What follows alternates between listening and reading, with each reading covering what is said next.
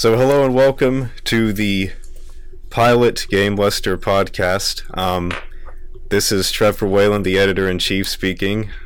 I'm joined by Robert, one of our editors. Hey. Christine, Jorge, and Sean, three of our writers. Hello. Hello. Hi. Hey, and we will be doing a shorter podcast this time along. It is a test run for us. And first, we're just going to be talking about what all we've been playing lately.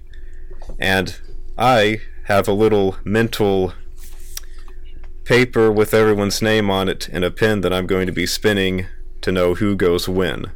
So, leading us off will be Robert. What have you been playing lately? Okay, so I've been playing a lot of Call of Duty Zombies, actually. I fell back into that pit. Throwback to 2008. Yeah, seriously. I used to play that a lot back in the day, and then I stopped because, I did the 12 steps. I walked away from the drugs. But a friend of mine gave me a free hit, and now I'm back into it. And I don't know, it's been a lot of fun, honestly, kind of, figuring out all the maps again and getting back into the thick of things and all that. I've never done that before, actually. Well, I'll take that back. I did it a little bit in Black Ops. Which game have you been doing it in? I've been playing Black Ops 3, which okay. Yeah, that one you can play like most of the zombies maps in one game, which is the reason why I bought that one. Okay, and none of the recent Call of Duties have had that, like the Modern Warfares or the Infinity Warfare, my bad, and Advanced Warfare. None of them have had the zombie stuff, right? If I remember right, didn't World War II have that thing where it's like, we're back, it's Nazi zombies, and maybe, I don't know. It did, yes. Yeah. Oh, okay. I haven't played it, but I know it's a thing there. Gotcha. I have not played World War II at all. It is on my backlog. I was interested in it. The last Call of Duty I played was, I think it might have actually been Black Ops. I have not been following it. I got really into it with Modern Warfare 2 and the multiplayer, and then that continued somewhat in Black Ops, and then it just fell out from there. I haven't done it much since. Yeah, I don't blame you. I mean, Call of Duty is, like, I don't like the multiplayer at all. I don't play it for that. It's not a thing for everyone. So has anyone else here, like, had at any point, like, a real addiction to Call of Duty since the Modern Warfare era? Is there anyone here who, like, has never done the recent Call of Duty multiplayer or zombies? Anyone who's never done it? I mean, I've never really been like a Call of Duty person, so it's like one of those franchises I know about and I know what's going on, but never really got the urge to play it myself because all of my money and time kind of went to Warcraft instead. So Nice. It's like between Warcraft and Civilization, like there's only so much sleep you can lose in a day. So True. Right. I did Call of Duty starting with the first one, so I was coming to it as a fan of the single player campaign. And Oh dear. I played through the second one, and then I never did the third one. And then the fourth one I got too late, and then I remember Modern Warfare 2 when it launched is the one where I kind of got back into it and really got into the multiplayer. And that's why I was wanting to check out World War 2 because of its throwback nature. With last year's busyness, I never got a chance. I did play the open beta of it. It does feel a lot like old school Call of Duty, if that makes you feel any better. Oh, it does. It definitely. Because that's... And I would be more doing the single player of it anyway, but the boots on the ground combat, even the multiplayer, is what I would be looking for. Right. So is that it then? Just Call of Duty Zombies? Yeah, that's what I'd probably go with. Okay. Alright then. I've spun my little mental pin here again. It's landed on the next name, which is Christine. So, Christine, what have you been playing lately? a couple of different ones, I'd say. Let me see. I'll start. A basic one, probably everyone has either seen or played at this point, is Doki Doki Literature Club. That's that's the craze. Nope. Like it's one of those things. You know, it's like it's free. You might as well at least like try it out a little bit. So that one you can get through pretty quickly. It's not really like a long-term commitment. So a visual novel, right? Yeah, it's like it's like a very unexpected. Like, I feel like if you're going into it blind, it's like this crazy experience, but because I knew so much about it beforehand, it was like, oh yeah, and then this is gonna happen. And I mean, it's crazy because it's such a small development team, and it's this free game and it's short, but the fan base around it already is insane. And also I feel like insane in a different way, because like I don't see how they're love any of those characters as much as they do, since they're psychotic. But yeah, so that one's definitely been an experience, and I'm such a completionist. I had to find like every secret I possibly could. Yeah, I know what you mean. Yeah, so that part of it's kind of fun, like going through the game files, finding all the like hidden poems and all the little secrets in the game. So I think that was really fun. Yeah, besides that one, I've been playing Epistory a little bit in my free time. Typing Chronicles. What are these games? Yeah, so it's this game on Steam, and the art style is kind of like origami, like paper style, which is what kind of drew me to it initially. And you're this girl, and you have this huge like horse-sized fox that you ride around. And the interesting thing about this game is it's a typing game. So you defeat monsters, you unlock puzzles by typing words. Oh, wow. Yeah, and so it's kind of like a warm-up for me almost. Like if I need to get back into typing real fast, it's like I'll go and play that game for a bit, and you're like typing for your life as these giant monsters come towards you, and you're like, oh my god, need to spell this word real quick, and like and it's cool. You can put in different languages. You can use like like American English or British English, I think, and so it's kind of a fun typing exercise kind of game. And the atmosphere and everything's great, but yeah, I realized that I've gotten slower at typing when playing that, because I did not expect to ever die in that game, but I totally did, and I was like, wow, I need to practice more. Wow. But yeah, that's the main ones I've been playing lately. It kind of reminds me of that one game I remember seeing on Steam a couple years ago, like Typing of the Dead. Do you guys know that game? Mm-hmm. Yeah. Mm-hmm. I was going to make a joke reference to that, but you beat me to it, so. I have not played either of those, but Doki Doki is on my backlog. I've been meaning to get to it since reading Tao's review, and I have it in my Steam library. I just haven't been able to. The other, I would need to look up. What platforms is Doki Doki available on? PC. Oh, just PC? Okay. I think so. Do you have a PC? I like borrow a PC sometimes, so I think I might be on Mac too, though. Oh, okay. I feel like it probably is, but I'm not sure. But I think most people who play it do it on PC. Sure. And Sean, do you not have do you just have a Mac or a PC? So I mean, if you don't want to answer, that's fine. I wouldn't want this to be too personal. No I was question. just knee jerk asking, since you asked and seemed a little disappointed when they said it was just on PC. No, it's a fair question. So my PC, I just had a laptop before, but it's completely dead now. So I'm just using a MacBook, which is obviously not well suited for gaming purposes. So I've had a laptop die on me too. So you're not alone. It was an Alienware laptop that lasted for a good 3.5 years, and then on its 4th year it just started going ultra slow, and then eventually the screen went out and I had to put it in my closet. I've since had custom built desktop PCs, and I don't know if I'm doing anything different, but they last. One of them I got early in 13. It's about 5 years old, and it's as fast as it was when I first started it.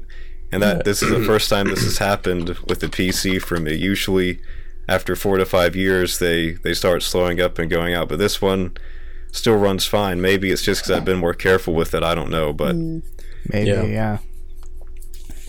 So, anyway, then, we'll continue with Jorge. Amidst all of your studying and reading that you referenced, what have you been squeezing in game-wise? Well, not much in terms of, I guess, volume, but more in the case of, or in the vein of frequency. I've played, I think, 3 games in 2 to 3 to 4 weeks. One of which, the most frequently played one would be World of Warcraft again. Nice. I recently resubscribed since, I think, November. I've been playing for a month and a half. I'll probably be quitting out soon because I find myself logging on and then logging off immediately and not touching it for the day. But I did this neat little side quest where you chase this hidden artifact appearance for a paladin, which is the Corrupted Ashbringer. And there's this one enemy you need to kill near the end of the quest, which respawns on a 30 to 48 hour respawn timer. Yeah. And so, yeah, that was very interesting. I just cheated. I waited till the server was under maintenance, and then afterwards I just hopped on and killed it immediately. And then I just handed it in. Yeah. And then I just thought, well, now there's nothing left to do in this game. And then I stopped. Haven't played in 2 to 3 days. I mean, it's been really great, but I'm constantly faced with this dilemma of, well, do I want to collect more artifact power and appearances and mounts? Or do I want to read this book that I need to read and probably want to read? So I don't know. It's too time consuming, I think. Yeah, But I love that's it to death. that's what WoW's always been about, right? Those Yeah. arbitrary timers and all that. Yeah. Oh, sure, but I mean, I wouldn't say I dislike the game or even hate the game, but I think a different me would or could be permitted to still play the game. Especially with the expansion coming out too, like pretty soon. Like you have to kind of play catch up as well. Oh, sure. But it's more a case of, this MMO called Second Life. Yeah. That's kind of what World of Warcraft has always been, a second life. And so I'm desperately trying to build my own life up, especially nearing the end of my education. So can I really afford to spend even an hour a day playing someone that doesn't exist in a world that no one gives a shit about? Yeah, just funneling all your resources into the digital world. Right. I wish I could go back in time and ask myself that question, especially circa Skyrim. That was my second life as more of a single player gamer. Yeah. Unfortunately, at the time, I cared more about Trevor the Nord than Trevor the real person here in the world. So Right. But I mean, that's fine, and I'm not criticizing, I'm not knocking that, but I literally cannot afford it. And certainly not now. I mean, I'm getting pretty old. So I need to, divert away from that and see if I can't, make money somehow. I don't know. That's nice. a fine way to think. Yeah. I started Like, can't you trade World of Warcraft money for real money? Isn't that a thing? No. Oh, never I mean, mind. I guess if idea someone is- really wants you to, you could make like a private deal with them, but Yeah, but that's against the terms of service. and yeah, they like just because suspend you you can indefinitely doesn't for mean that. you're really allowed to, but Sure, Blizzard doesn't need to know. Just keep it under the table. But they will. There's this very almost famous case now of some high-level rogue during the first expansion that sold his account, and they, in days of that sale concluding, they caught wind of it and they suspended the new guy who bought the account. Literally like days. I mean, they just somehow knew. They somehow caught a whiff of that. Wow. yeah, So that would immediately come back to bite you in the ass. And I mean, as well, if in those days, if you were a high-level rogue or whatever, and you had something to sell, something of value, maybe you can get $1,000 out of that, maybe. And you'll keep your lights on for 3 months. But I mean, nowadays, especially since, as Christine mentioned, I'm out of the loop, there's nothing really for me to barter with. So Yeah. I Would be just kind of feel bad for pointless. the person spending that much money on a rogue, honestly. I get. I thought you were going to say in general. Just yeah, like on the rogue. that seems like a bad choice. Wow, knocking on rogues. Rude. I think it was Didn't because he mean to had stab him in the back. Hey, Ooh, the American Nice. wit. There it is. God fucking damn it. Just kidding. But anyway, I mean, I've been trying to get back into Wartile, for which I received a review code from you, Trevor, Oh yes. which hasn't been going swell. And then it hasn't also been going as well as I would have liked, because I initially really liked the game, and now it seems to devolve into a grind fest of the early levels, where you can only realistically complete the first 2 levels on different difficulty modes until you get enough XP and gear to go to the following levels, because the following levels are filled with enemies that are too strong for you to kill. Mm-hmm. So it's kind of, I mean, so there's a disincentivization there. No, go ahead. Oh. So how are the visuals on it? Because I got an understanding it has really good attention to detail. Is that what you've felt? Yeah, I mean, the visuals are great, but I think the more interesting part is not necessarily the models of the character or the textures, which aren't that great. But I mean, the map itself is interesting, because the game is sort of aware of itself as being this interactive digital board game. So the maps are literally set pieces that have this appearance of having been made by hand in real life. And so they're also cut as squares, and you can sort of see the levels of I don't know what you would call that, especially in English, but I mean, it has this feel of being a model, a scale, something like that, which like a is scale pretty cool. It's not just like, oh, we're doing a board game thing and it's Vikings, and so this map is very large, and it has a skybox that goes on forever and invisible walls that keep you in. It sort of takes that identity as a board game in digital form, and it's very clear about it, which is neat, which is fun. I think I see what you're saying. It's a shame, really, because I wanted to really like it, and now I'm sort of starting to get a bit annoyed by it, especially because the movement is it's sort of time-based. You have action points where you can walk a certain distance, so you drag the guy, let's say 3 tiles, but then he has a cooldown timer where you have to wait 1 or 2 seconds until you can move again, which is interesting when you're in combat with enemies on the map. But when you're not in combat, you're just waiting to move on, and it's kind of annoying. It's stupid. It's a stupid oversight, I think, to just, oh, you're in combat because you're within 10 or 5 tiles of an enemy. Now you cannot move indiscriminately, but you sort of you wait around until your cooldown expires, which is, well, stupid. Yeah, that sounds like an annoying little like thing they could have just caught with Oversight. some QA. Yeah. But I mean, ultimately, it does sound like a nitpicky thing, like, oh, if that's really what stands in the way of your enjoyment of the game, then maybe you're looking in the wrong direction. But then this is evident in the very first map, and this is your general movement for the entire game. So if you can imagine, this game maybe would be 20 hours long, something like that, like a general playthrough, then 10 of those hours would be waiting for you to just be able to move and then move, which is stupid.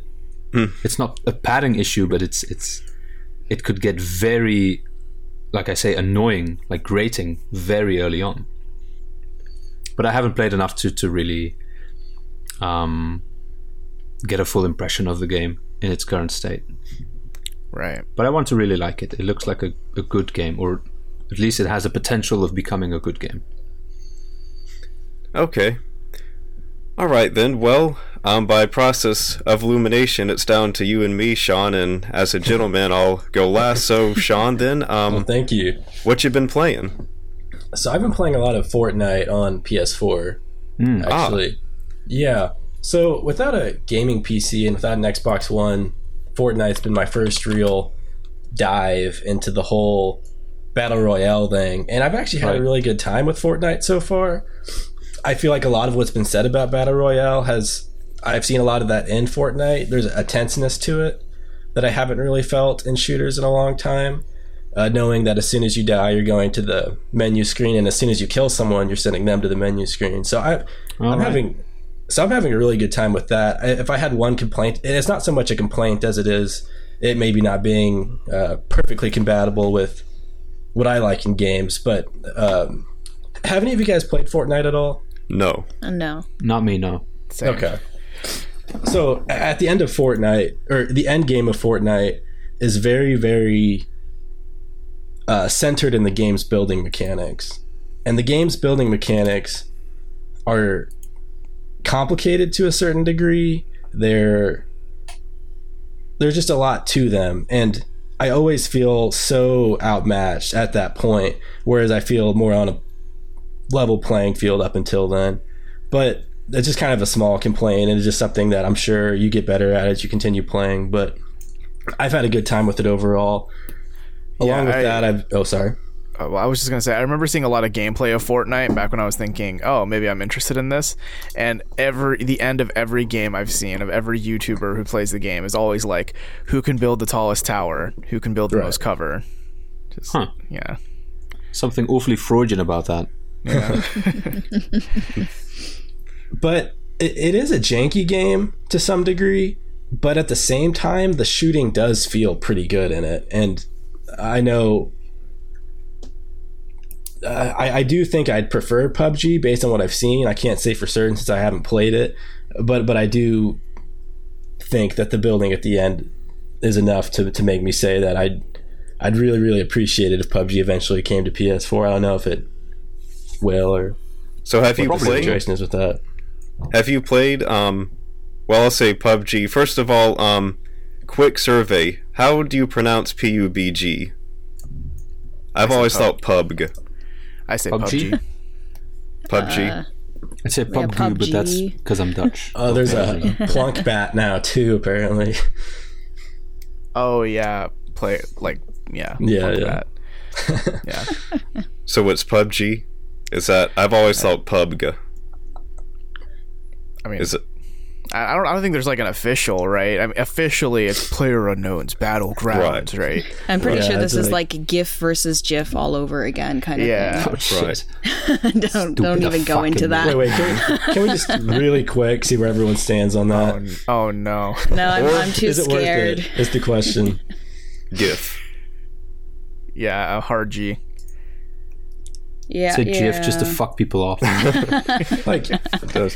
Well, I say GIF too, but I think there is an element that you have to give. Like the creator of the GIF has stated that it's GIF, right? I'm pretty sure. Yeah, don't care. yeah, I no one think- cares Right? though. Yeah. You have to I factor that hardly in. even use That's all I'm GIFs or saying. GIFs.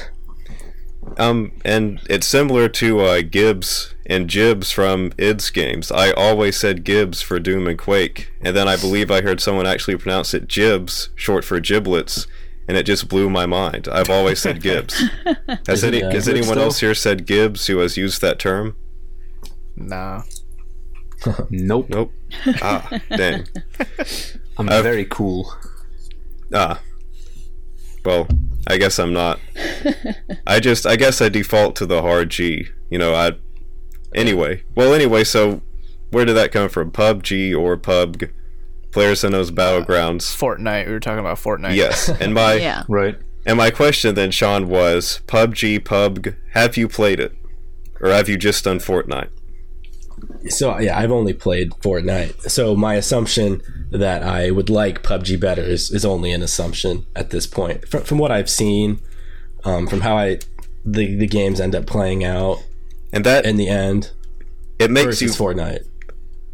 I'm sorry, but I was just going to say Okay. it makes you valuable in my mind because most people I read about or hear from have played PUBG and then go to Fortnite, but you are actually someone whose first taste is Fortnite and not PUBG. So that could give you a valuable entrance into PUBG if you ever wanted to, hint, hint, do an impressions piece of Fortnite. Just saying. Sure. Just say a virgin. Yeah. Just say pure. Yeah. Andrew would be the one to talk to about that, no? I mean, speaking to you, yes. Sean. Yes, definitely. He seems to have played a lot of that game. Yes, he has. That and Destiny 2, Destiny and PUBG, and some other stuffs. Yeah, I think I've got maybe like 40 or so hours in PUBG now, maybe. I have 0. More. Yeah, me too. I think it's a lot of fun with friends. I'm not as into the solo. That's why. Attention. Oh, yeah. No bots, I guess. No. Okay. Well, I'll pass. No Chinaman. Well, anyway, my passing comment on bots is a topic for another discussion, I guess. But anyway, Sean, so in addition to Fortnite, what else have you been playing? Or do you have anything else to say on Fortnite? That's probably it on Fortnite. Along with that, I've been playing Xenoblade Chronicles 2 a little bit here and there. Ooh, nice. And then also I've been doing some dabbling in Rocket League, which has been somewhat frustrating. But yeah. The learning curve is just so insane. And back to the Xenoblade 2 thing, I'm having a really good time with that. I think the entrance was a little hard for me, and I played both Xenoblade 1 and Xenoblade X, and I really liked both of them, but getting into 2 was hard for me for some reason. But I now feel like I'm at the place where I'm actually wanting to play it. I'm not forcing it, which I might have been a little bit at the beginning. What chapter are you on? I just now got to chapter 4. I think I just saw Pyra's first transformation into Mythra. Okay, so I'm in midway through chapter 3, and I just dropped the game, and I've been trying to figure out what is it that makes it so hard to really want to play this game, and I think it's just that the characters are really boring. They're not great. Absolutely, and the dub is not the best, to put it kindly. Yeah. Well, okay, that was the best part. The original Xenoblade, in my opinion, had a really good dub. I really liked it. Xenoblade X might have not been as strong on that front, but Xenoblade 2, I think it's Rex more than anyone else who really puts me off. The rest of it, I guess, is fine, but and more than anything else, it's the direction of the voice acting is frustrating. Do you remember that when you're fighting all those Ardanian soldiers? Do you know what I'm talking about?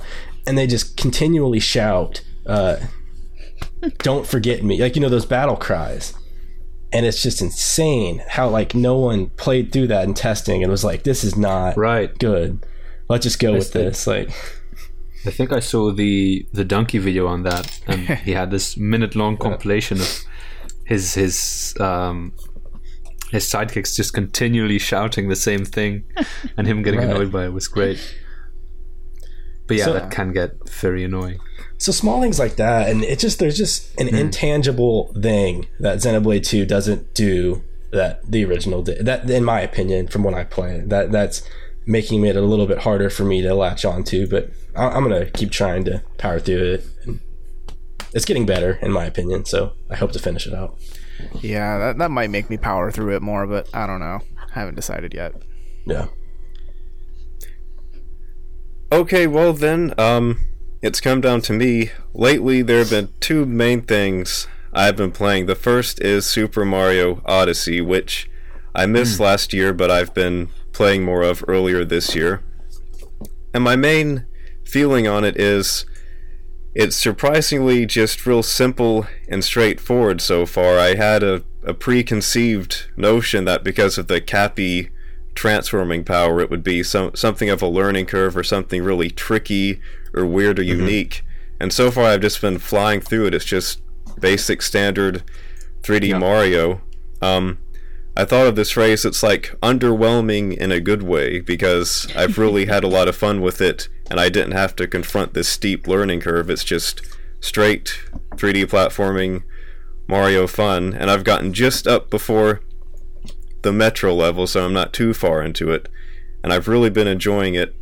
Another note I'll say about it, and I'd also like to ask your opinion on the matter, is moons seem a lot less valuable than either Power Stars or Shines, because you just run into them practically everywhere you go. You can just bump into them. They smack you in the face almost even.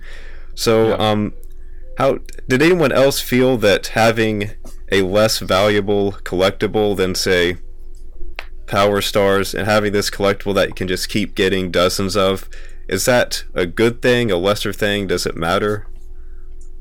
It's tricky because I think there's value in the way that Super Mario Odyssey has something literally around every corner. Like, every part of the world is worth exploring because there are so many moons. But the caveat is that, kind of what you were saying, the moons are essentially valueless. Like, why would you spend an enormous amount of time trying to get a really hard one to meet the requirement when you could just grab the one that you have to ground pound for? But I think it somehow just works, and I kind of actually wrote a piece on this on the site. I don't know how it works. I don't know how it incentivizes. At least it incentivized me the way that it did. But it is a weird thing, just how available they are. But just still how compelling it is, and how much, at least I felt as if I needed to get every single one still.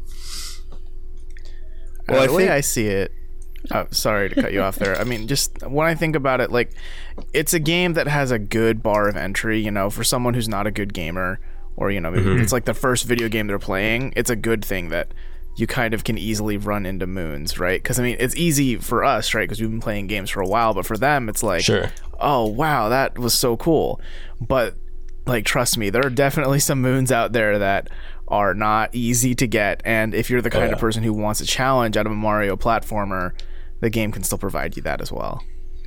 I think it goes back to the, like, completionist thing again, because it's like, for some people that's really important. Like, you have to get every single thing in this game. You will play Final Fantasy for 2 years to get everything in that game if you have to. And then there's people who, they, you know, go through the game, defeat the final boss, they're like, that was good, and they're done. And that's it's just a matter of opinion. It's like, not everyone collected all of the puppies in Kingdom Hearts, but some people did. You know, it's like, so I think it's kind of nice to have something like that in a game, because you can have this extra thing that people can get, but it's not like a requirement. You don't feel the pressure to, but it can be bring a lot of enjoyment, I think, to people who like that sort of collection. I think that's a really great point, because I do think that it's a great way to handle difficulty. You know, you could, kind of what Robert and you were saying, you can go through the game, you can get the moons that are right on the surface, and you can cruise through it relatively easily. But at the same time, those who are seeking out the more difficult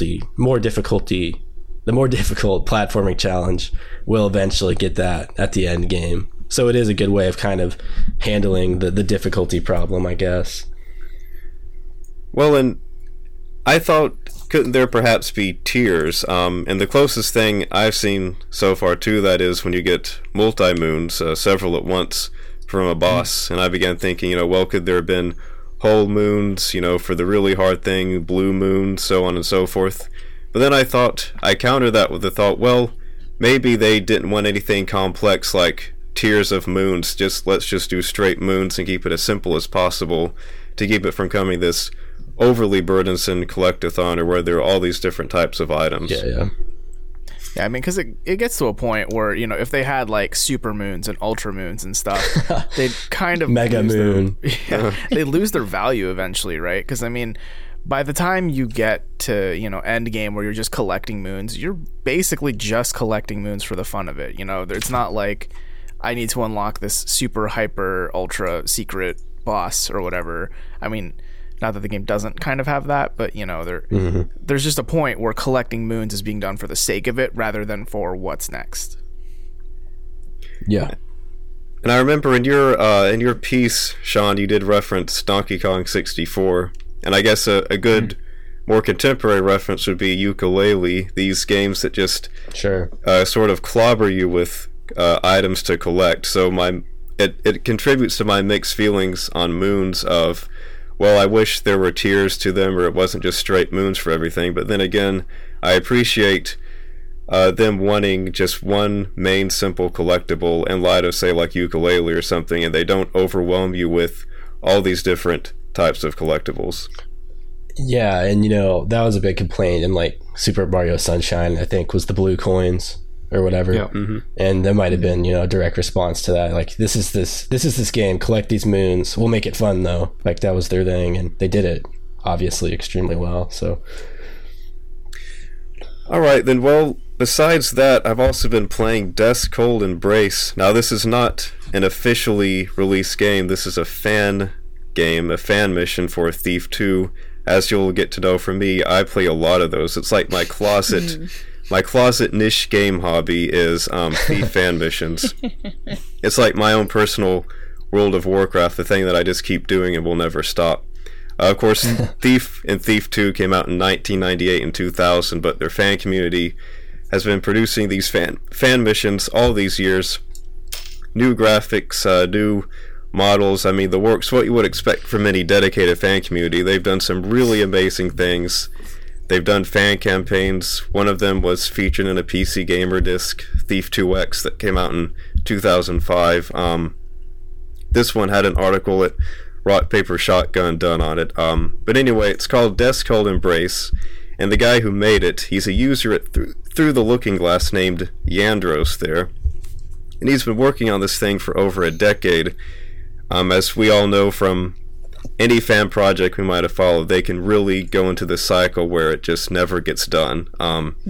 With a good, well, I say recent 5.5 years old, but the Black Mesa remake, that was one that took forever, and then but they did get it done, as is the case with this one, Death's Cold Embrace. And it's a 10-mission campaign, and I'll spare you the details since, again, this is more of a niche topic, but what I love about fan missions for these Thief games is just how great the storytelling and the atmosphere is. In fact, I mean, I write about them regularly on some of my personal blogs that you can look up, but in this one, it even has this Shakespearean overtone. It's set up like a tragedy. There are these rival families. There are lovers, one from each family. There's deaths. I've kind of started to see it's taking this turn where everyone dies, so to say. It's set in the snow. It's set in winter. There's the guy who made it. He has these violin and classical music sounding tracks that he uses throughout, and also similar levels that he uses throughout. It's very cyclical. You return back to the same places. Some characters you're introduced to early on, you meet, they come back. A lot of really ingenious things in it. A lot of really ingenious references. It mostly takes place in this section of Thief City section called Dayport. And there's an apartment complex, and for 3 or 4 missions you go back to this apartment complex, and each time different apartments in it have this story that's progressed. To give you an example of a detail, one of them, it has this really loud Victrola playing, and in each mission you can read a new note on the windowsill, them saying, hey, stop playing this music really loud, you've got to get out of here or we're going to evict you. And then in one mission it says, okay, that's it, we're evicting you. And then in the next mission you look inside and you see the Victrola smashed and a dead body on the floor, and it's just one of those, a little cyclical story that they keep going to. And this is the case with many of these fan missions. So I'm about at the 8th mission in it. I could talk for hours about it, but suffice it to say, it's been a really good gaming experience. One of my favorites of 2017. Something I encourage everyone to check out if they haven't. Sounds like some really good ambient storytelling there. Yeah. Oh yes. yeah, I'll have to. I've never played a Thief title before, and from what I've seen, it seems awesome. So I'll have to check it out. Oh yes, it's very effective first-person immersive storytelling and atmosphere. I mentioned this a lot in interviews with new writers. Recent examples would be like last year's Prey or the Dishonored titles. It has that same kind of design to it. Yeah. BioShock, I would also count. Even it had some of that, though it mainly harkened to System Shock 2. But yeah, that whole realm of Irrational Studios, Arcane Studios, Bethesda, even with their open world RPGs, a lot of that same formula is also what's in the Thief games. Gotcha. So really enjoyable. And with that, we've now covered all the bases here on what we've all been keeping up with game-wise. So for the rest of this podcast, I wanted to discuss Nintendo's recent reveal. It was kind of a curveball that took me for surprise, the Nintendo Labo thing. Now, I'll turn this over to you in just a little bit. My first impression when I saw it was, it looked kind of excuse me. It looked kind of silly and cheap. I thought, well, it's just cardboard. I mean, couldn't you just find some old used boxes? Couldn't you just buy cardboard cheaper? I mean, what is this? And then on more reading pieces on it, I started to kind of come more around to the idea of seeing, oh, okay, I understand how it can be something interesting or fresh or valuable. Before I share any details, though, I do want to turn it over to all of you. What do you think of this Labo product? First impressions, thoughts after reading more about it, etc. I think this is something only Nintendo could do. Oh, yeah. I really do. Like, if Sony was like, hey, we're going to sell you boxes, I'd be like, get out of here. I have your PS4 box. That's all I need. But Nintendo, they've got the Nintendo seal of approval that they probably slap on every one of these things. And that just instantly raises the price, right? But I think it's a cool idea. Definitely not for every gamer, right? But I think in the video they said something like for kids and children at heart or something like that. And, you know, it's obvious they're gearing this towards a younger audience, which, I mean, I'm all for it. I'm definitely not the audience, but I'm not going to be someone who says, don't sell that. I think it is good that there was some time between the Switch's launch and then this, you know, because I think it was important for them to market the Switch in a very, not necessarily not for kids way, but definitely not a kid's toy, you know what I mean? Like, the marketing mistakes they made with the Wii U were enormous, and I think it's good that they spaced this out a decent amount. But at this point, yeah, I think it's good that they're diversifying in this way, and they're, I don't know, innovating in this way. It's always good when a big player does that.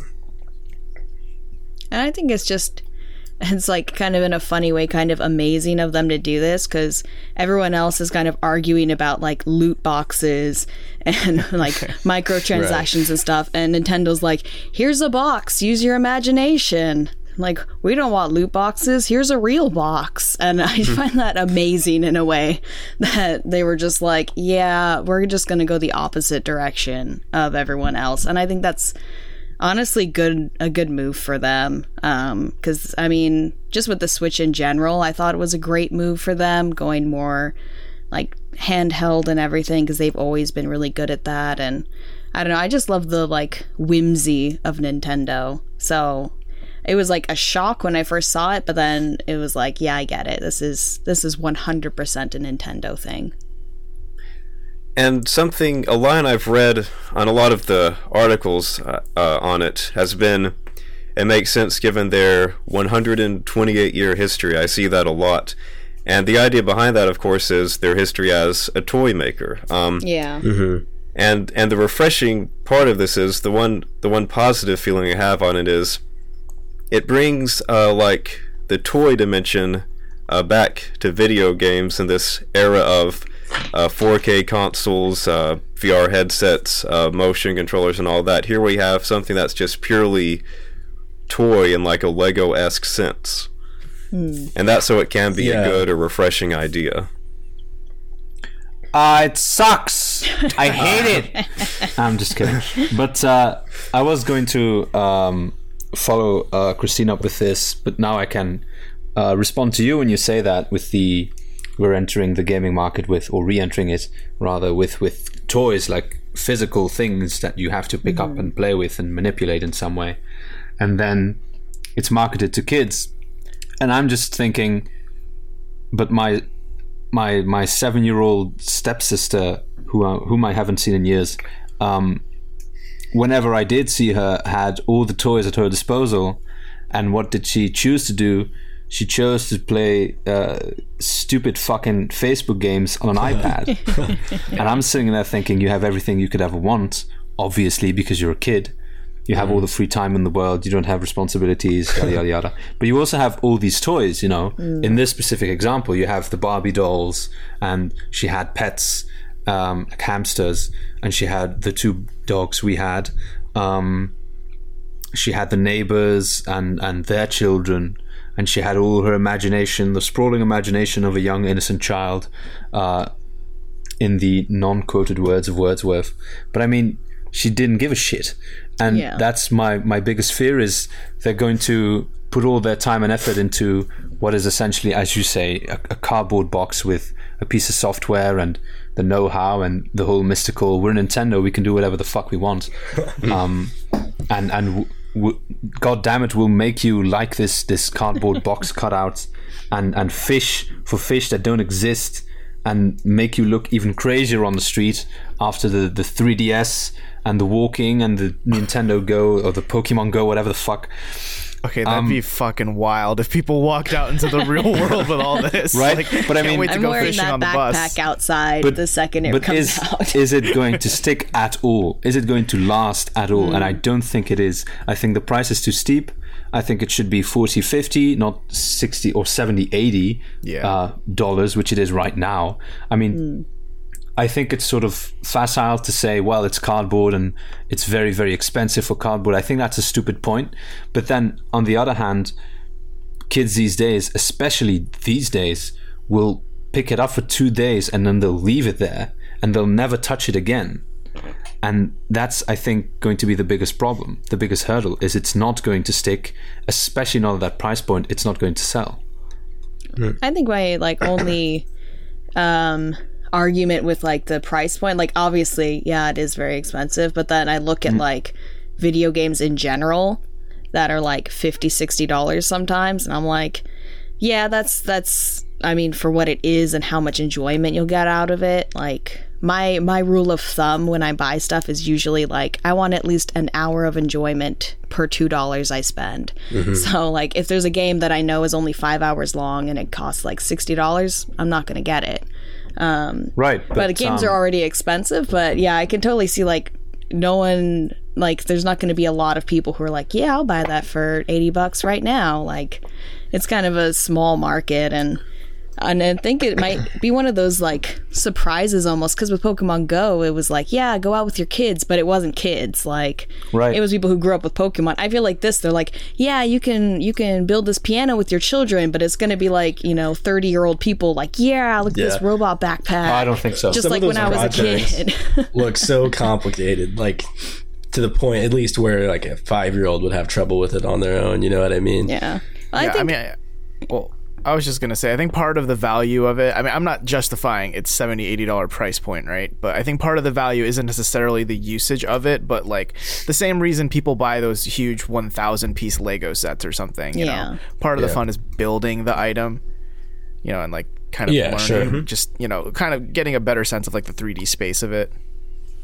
I feel but I mean, I'm sorry, I hate to interrupt again, but with the Switch, I think we're forgetting that the Switch is $300 already, and we're not looking at young adults, and we're not looking at adults who are going to have to cross this hurdle of the $70 and the $80. They might cross that if they're crazy enough. If they like Nintendo enough, they'll try it, and reviewers will buy it instantly, day one, or pre-order it. But we're talking about parents of young children needing to buy an $80 box to stimulate their imagination, and I can see a lot of parents just saying, fuck that, you have an iPad of $400 and we bought you all these kids books, use your own goddamn imagination. We gave you Legos, which is $12, make a house and then tear it down and make it again. Who gives a shit?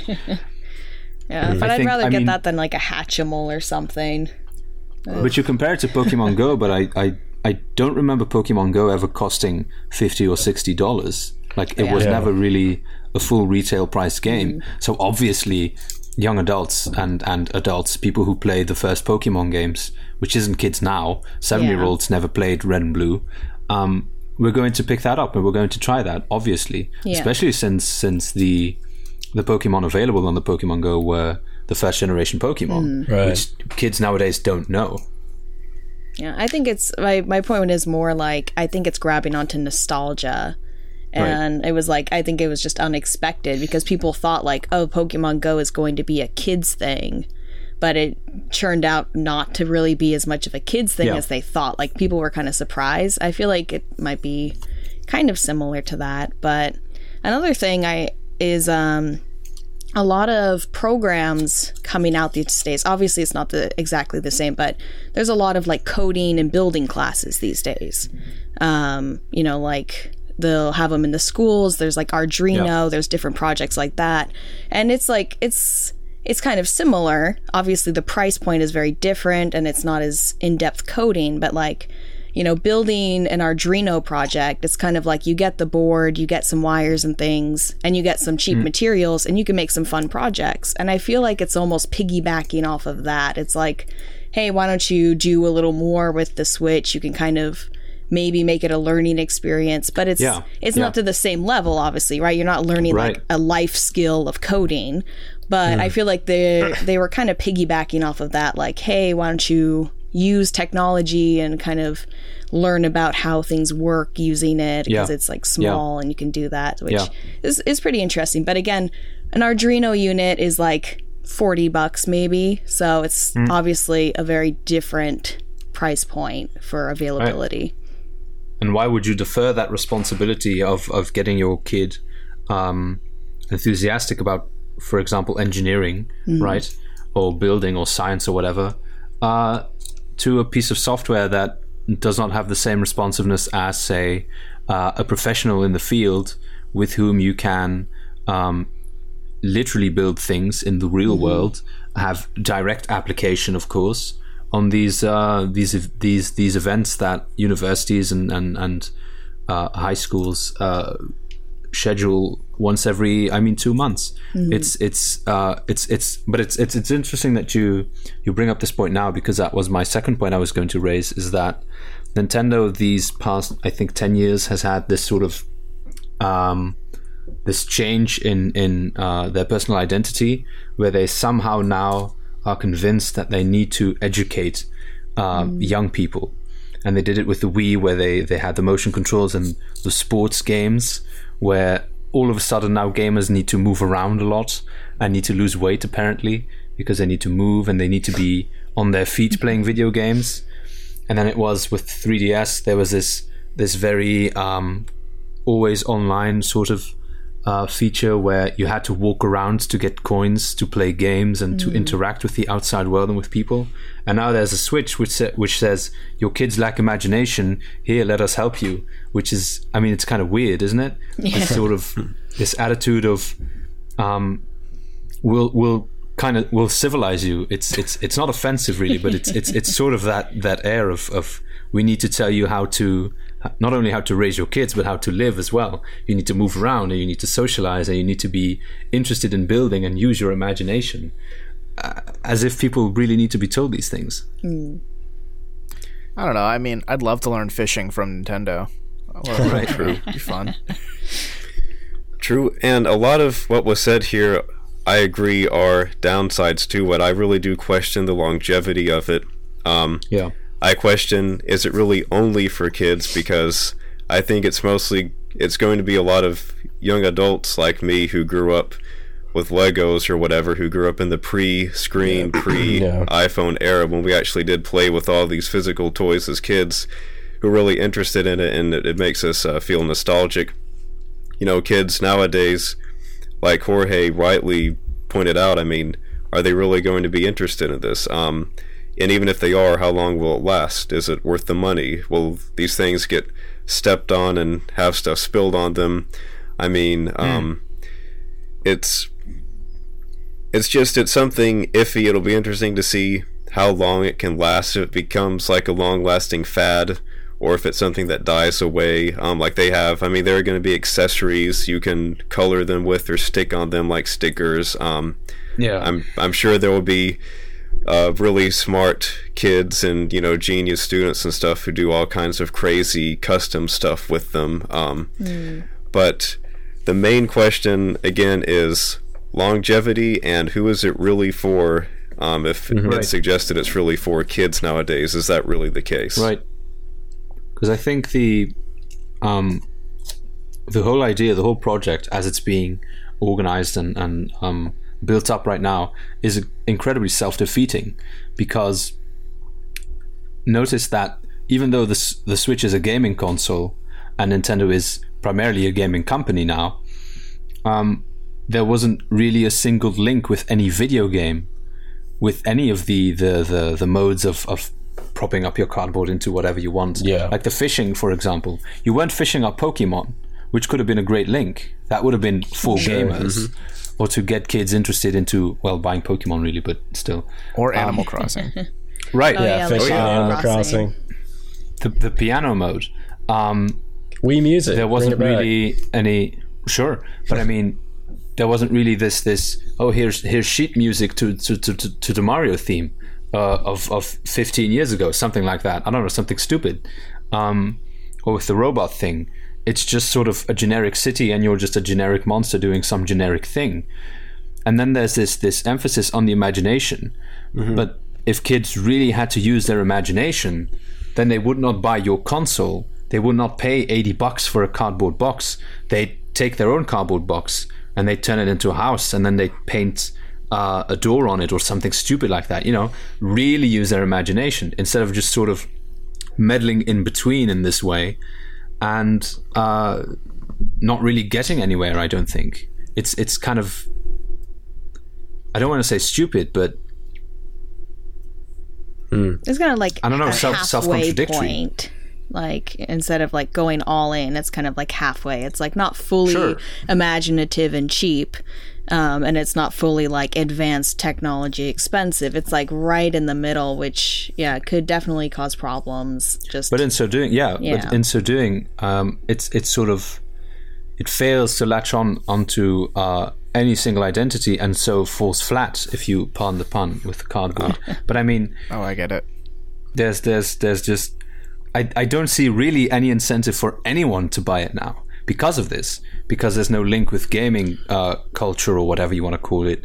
So should we really, I mean, will anyone really want to, after the first week or two, pay $80 to walk around and pretend you're a monster in some random generic nameless faceless village, when you can pay $10 or even pirate a game now that allows you to do that exactly that's a really good point. Names and faces attached.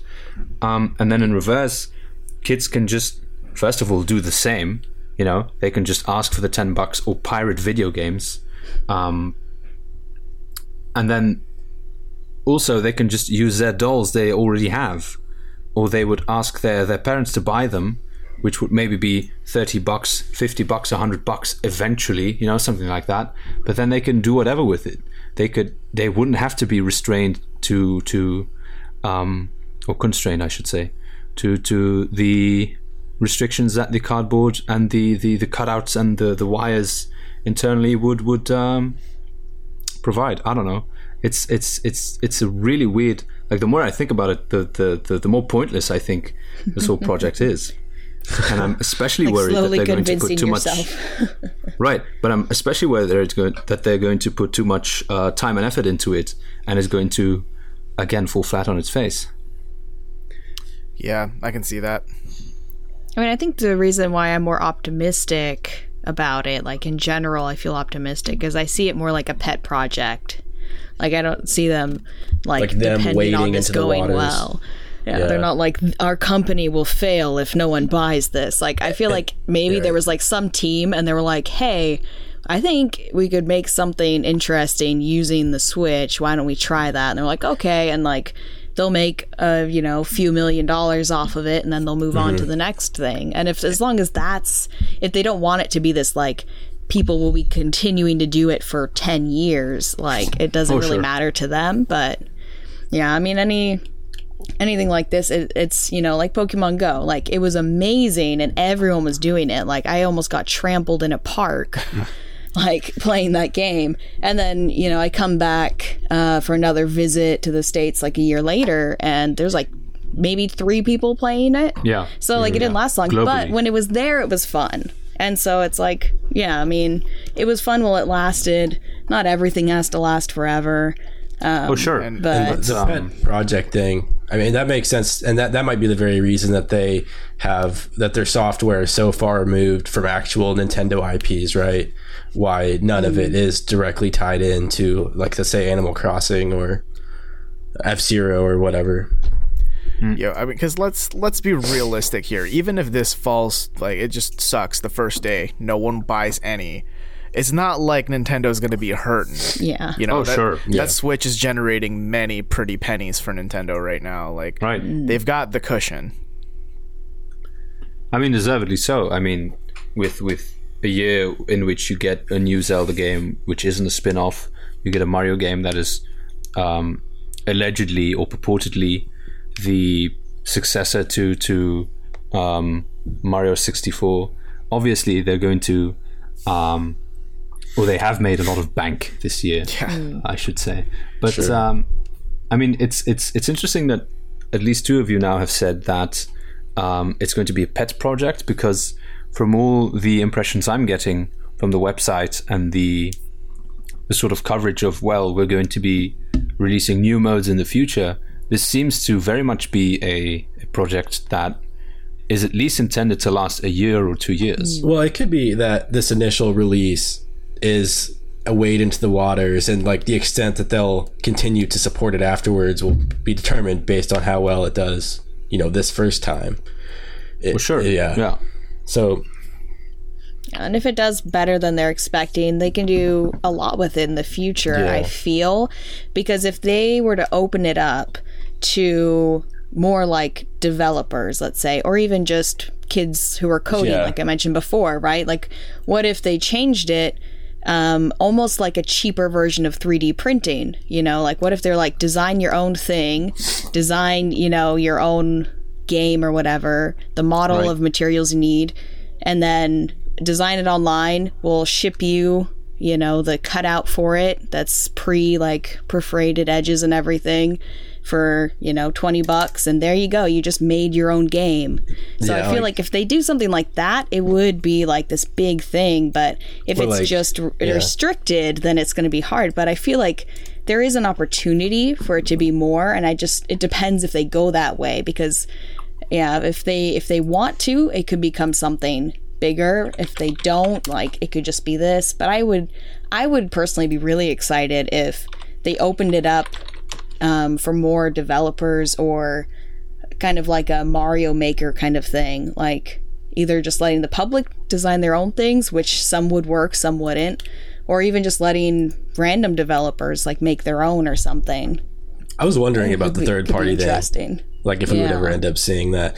But yeah, there are so many cool ideas that you can just think of right off the bat, just like designing your own little house and uploading it into Animal Crossing, or, you know, something like that. Like, there's all kinds Right. of cool stuff they could actually have happen if they started integrating it into their first parties. But yeah, I imagine we'll have a really good idea as to whether or not Nintendo is going to keep going with this based on how it receives.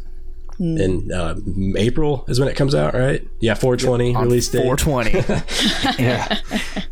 It is a Friday. Yeah. That Now it feels even more like they're trolling us. Like, Easy yeah. jokes. Easy jokes.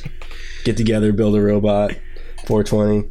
420. Same day It's, Starship Troopers 2 come out. that's how they know, like, everyone will buy it, because it'll be like on 420, and they'll be like, yeah, why not, man? Like, let's go get some snacks and like build a robot. Why not? This game's amazing. And then like they wake up the next day and they're like, was it amazing? I don't remember anymore. There's like torn cardboard all over their apartment. They're like, what happened here? we'll have to buy another one.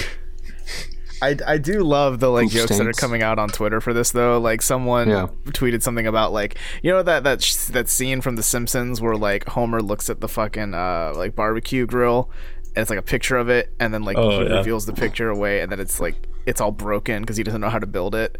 Oh right, yeah. Yeah, and people are like, "This is gonna be me with the Nintendo Labo." And I'm like, "Yeah, probably." It's gonna be like those thinking Pinterest more, things. Like, you know, like when you see a Pinterest, make these cute cupcakes or whatever, and then like they're horrifying when Like, normal people yeah. make it.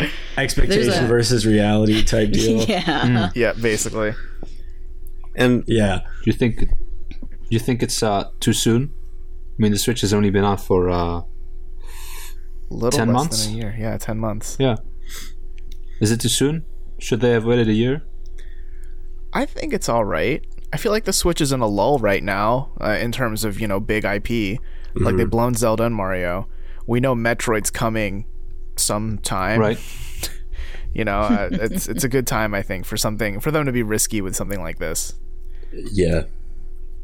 Maybe so. Yeah, because, I mean, what does 2018 have? Like Kirby, Yoshi, and Kirby. that's it definitively. That's it, right? Like, Donkey Kong now, too. But Yeah. some other small. So I don't know.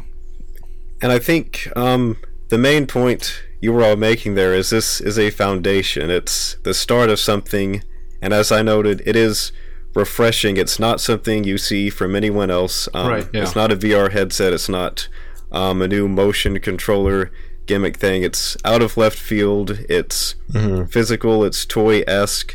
It could be a foundation for something that could be really, really interesting. And there could even be tie-ins to augmented reality. And it could, Yeah.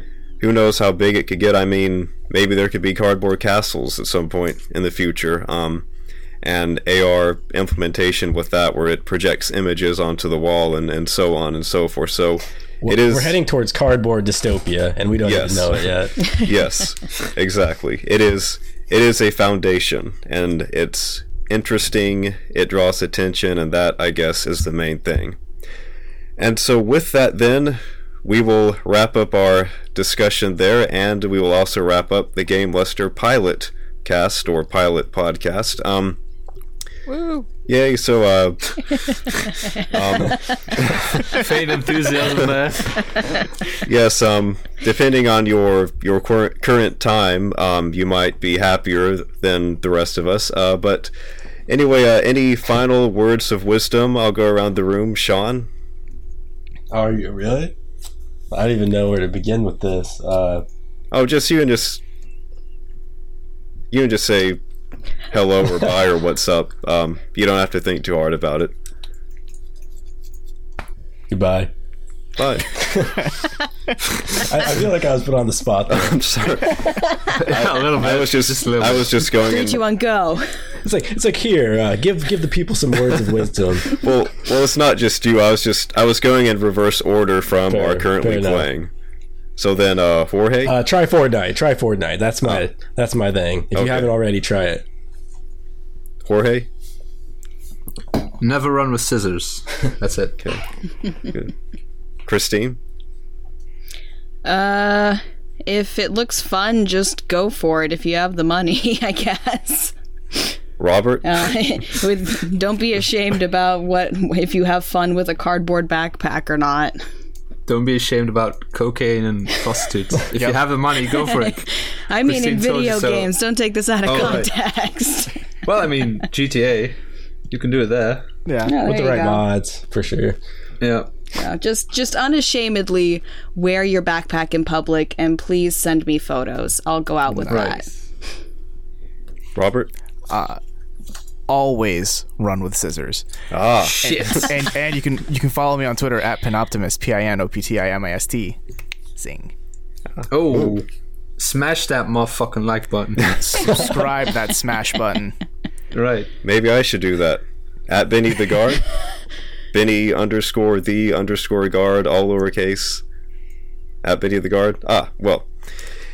Anyway. Was that at Benny the Guard? Yes. At BENN. And it's underscores, not spaces. And it's all lowercase. And there's an at the front. And then there's Now you know, Sean. Now there's you know. at Game Luster Yeah. also. That's Fair kind enough. of cool too. At Game Luster. Yes. But anyway, that will do it then. Thank you everyone for coming and everyone for listening. See you next time.